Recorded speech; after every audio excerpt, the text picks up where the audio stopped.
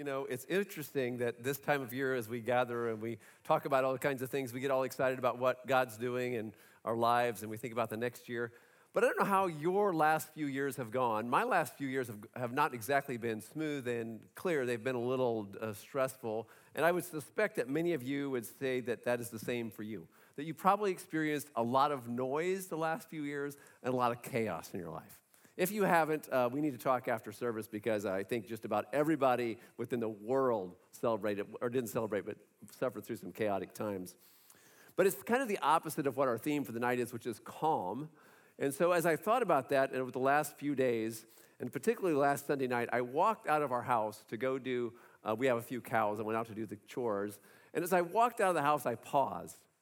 Because it was nearly a perfect night. If you weren't outside and you happen to go outside, you might remember this. It was wind still. The stars were shining really brightly. The moon was full. It was about 30 degrees outside.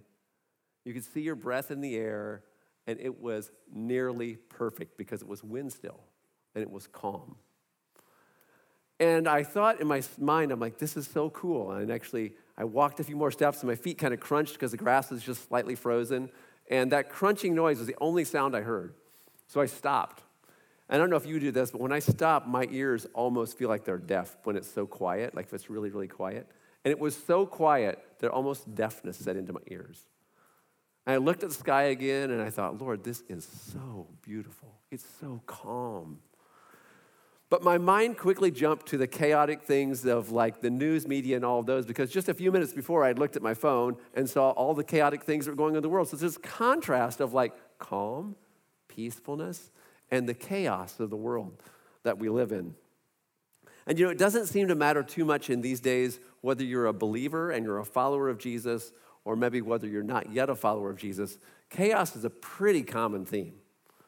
And peace and calm are sort of scarce in our lives. And I'm going to talk about that for just a minute tonight because this idea of calm and peacefulness is actually, they're very similar. So they're actually synonyms if you look them up. If you look at one, you'll see the other and so on. But it's quite the opposite of the idea of anxiousness and agitated spirit that we see around us that's so prevalent. You know, you can look at whatever you want to look at. It can be the political landscape. It can be all the different things, the economy. And it just, in you, there's just this stuff can well up really fast. And you just get anxious. And you feel like where are we going? What's happening? But actually, when we look at what Jesus has done for us, it helps us to think about the real source of peace. Because when we put our eyes, the idea of this calm and the idea of peace is that we take our eyes from the source of the chaos and we take our eyes off of chaos and we take them to another source and we make a conscious choice to choose peace. When we make a conscious choice to choose peace, we look at the Prince of Peace, and that's Jesus. So where do we go to find it?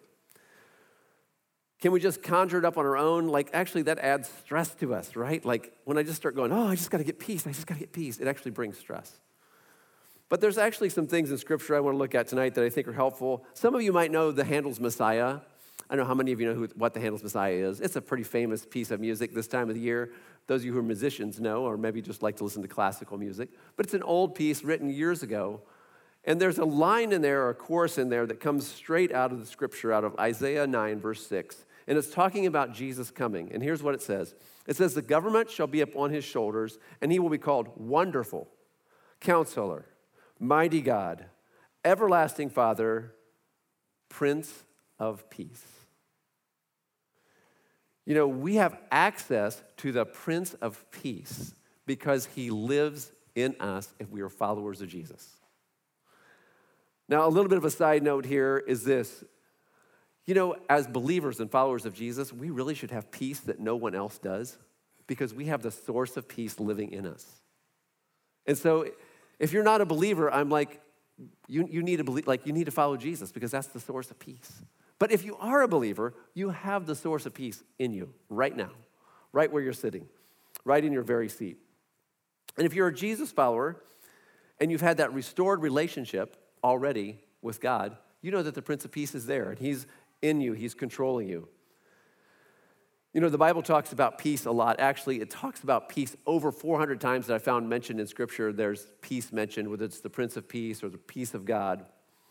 And it talks about it a lot because it's an important part. It even says in Scripture that peace is a fruit of the Spirit. So if we have the Spirit, the Bible says the fruit of that in us should be peace. The fruit of that should be calmness and peace. I want to look at Philippians 4, verse 6 through 9 for just a minute. You can turn there if you have your Bible with you or flip on your device, or it'll be on the screens as well if we read along. I would just read through it slowly if you would follow along with me. And then also I want to go through and just talk about it briefly. So Philippians 4, starting with verse 6. Don't worry about anything. Instead, pray about everything. Tell God what you need and thank Him for all He has done. Then you will experience God's peace, which exceeds anything we can understand. His peace will guard your hearts and minds as you live in Christ Jesus. And now, dear brothers and sisters, one final thing. Fix your thoughts on what is true and honorable and right and pure and lovely and admirable.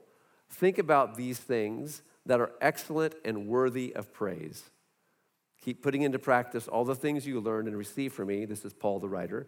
Everything you heard from me and saw me doing. Then the God of peace will be with you. You see, there are some keys to peace and calm in us, and I'm going to go back and look at those. First of all, I'd like to notice a couple things at the very beginning when he says, don't worry about, what's it say? Anything. There are a lot of things that concern us, right? Some of you might say, well, I'm not really worrying, I'm just concerned, deeply concerned. Check yourself, all right? Because you might be worrying. But when he says don't worry about anything, what does it mean? I mean, we have enough to worry about, right? There are all kinds of things. We worry about our families. We worry about finances. We worry about if your dinner's in the oven right now, which ours is it burning or is it cooking? Is it okay? Sorry, dear. But is it going to be all right to eat when we get home? I think it will be. But like you're worrying about all kinds of things, right?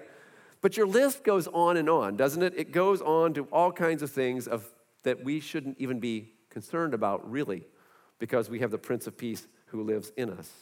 But the second thing he says and admonishes us to do is he says, pray about, next word, everything. What does everything mean? Everything, right? Like that means the stuff that you're like, God's not concerned about that. Actually, he is. You know, actually, he's concerned about your business, your children, how you're doing, how your budget's doing. He's concerned about your drive home. He's concerned about your kids driving home for Christmas if you're my age and your kids are driving in for Christmas. He's concerned about these things. Like God cares. He really does. He cares about what's happening. And he encourages us to not be stressed, but to not worry and to pray about everything. And when I say pray about everything, I might just add, holidays are stressful. And maybe you have a holiday or a family gathering you're not particularly excited about going to. Can I encourage you for a minute? Pray about it. Ask God to bring peace into the situation. He's a good father. He promises to do that. But Paul, the author, who's the author of Philippians, goes on to say this. He says, tell God what you need and ask and thank him for what he's done. Then what does he say after that? God's peace, or the calm, the peace, which is not like the world's peace, he says, because it comes from within us. It doesn't come from outside of us. So sometimes when we're stressed, what do we want to do? We want to calm everything around us and hope that brings us peace, right? Maybe I'm the only one, but I think probably I'm not. You want to calm everything around you, and if your spouse or your children would just calm down, you would have peace. Check. No.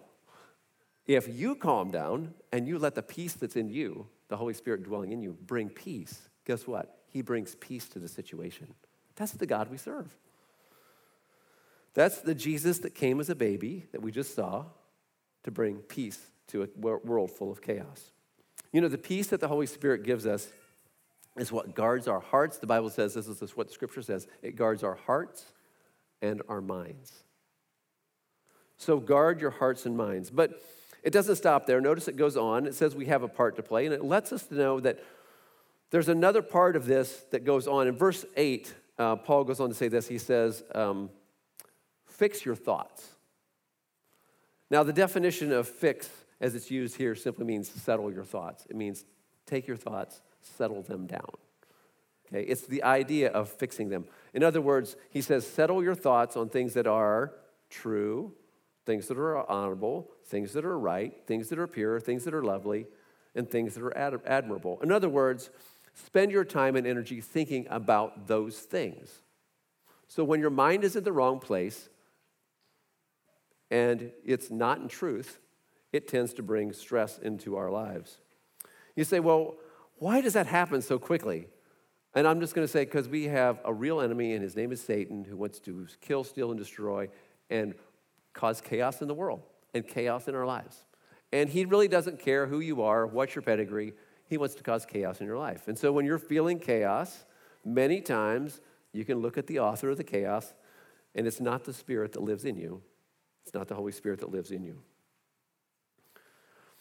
So when I start feeling anxious and I'm it's building in me and peace seems to be kind of fleeting, there's a couple things I like to do. And I want to just give you just a couple of brief ideas of things that you can go, oh, maybe that's something I could try.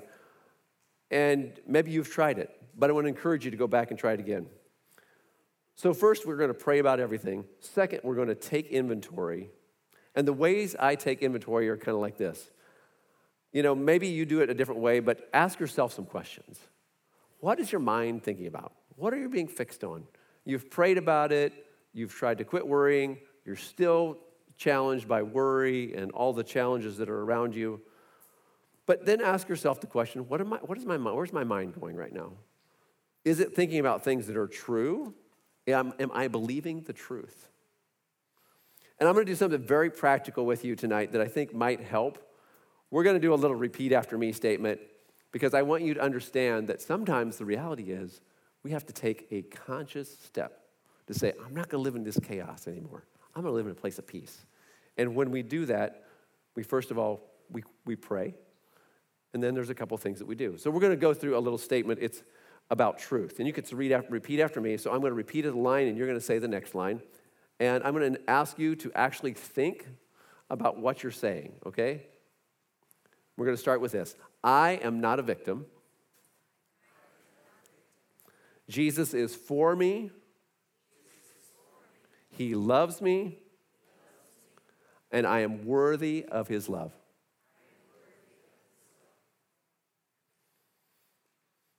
That's something that's true. That's truth. So when things are feeling kind of chaotic, stop. Speak truth to yourself. Then I would encourage you to think about things that are right. So somebody does something wrong to you, a family member that's kind of maybe not kind to you. What's the right thing? Where should we be? What should we do? The right thing, as the Bible talks about, it says to love those people who are sometimes unlovable, right? That's the right thing to do. Think about right things. And thirdly, just a couple of another thing is to say, then think about things that are pure, which is very simple but complicated at the same time. What am I watching? What am I listening to? What am I reading? What are the things that are controlling me from the outside coming in? The Bible says, think about these things. And it says, fix your mind on these things. That's what the scripture tells us. The Christmas story is really all about the Prince of Peace. But the Prince of Peace lives in us, in the person of the Holy Spirit. You have the Prince of Peace if you're a follower of Jesus right now. If you're not a follower of Jesus, let us introduce you to the Prince of Peace. He'll bring peace like you can never imagine. He'll bring peace the world doesn't understand into the chaos that's all around us right now. John 16 tells us, it's not that we won't face tough times, because it says you will have difficult times. It's not that we won't ever have struggles. He says, you will struggle. He actually says that. But he says he won't ever leave us or forsake us. He stays with us in the tough times. He doesn't go away from us. The ongoing presence of God in us, in the person of the Holy Spirit, actually allows us the privilege of living with God in us. He's not a God out here. He's a God inside. The Prince of Peace does live in me. We're not on our own to find peace, because the Prince of Peace lives in us. He gives us peace, and peace comes from the inside of us to the outside of us. We are people of peace because of who lives in us. Would you pray with me? Father, thank you for your goodness and thank you just for being here tonight, Lord, for the peace that you bring into the chaos of the world around us. Thank you for your love and your care in our lives. And Lord, as we come to you now and we worship you through a few songs, Lord, I pray that our hearts would be in a place of peace right now. Lord, what goes totally against all the circumstances around us of chaos, that your peace would be in us because you live in us. And Lord, that we'd be able to worship you right now because of the peace that's in us, and that your peace would continue to bring us into a place, even as we begin a brand new year, into living in a place of peace, in a people of peace. We thank you for your goodness. We pray in Jesus' name. Amen.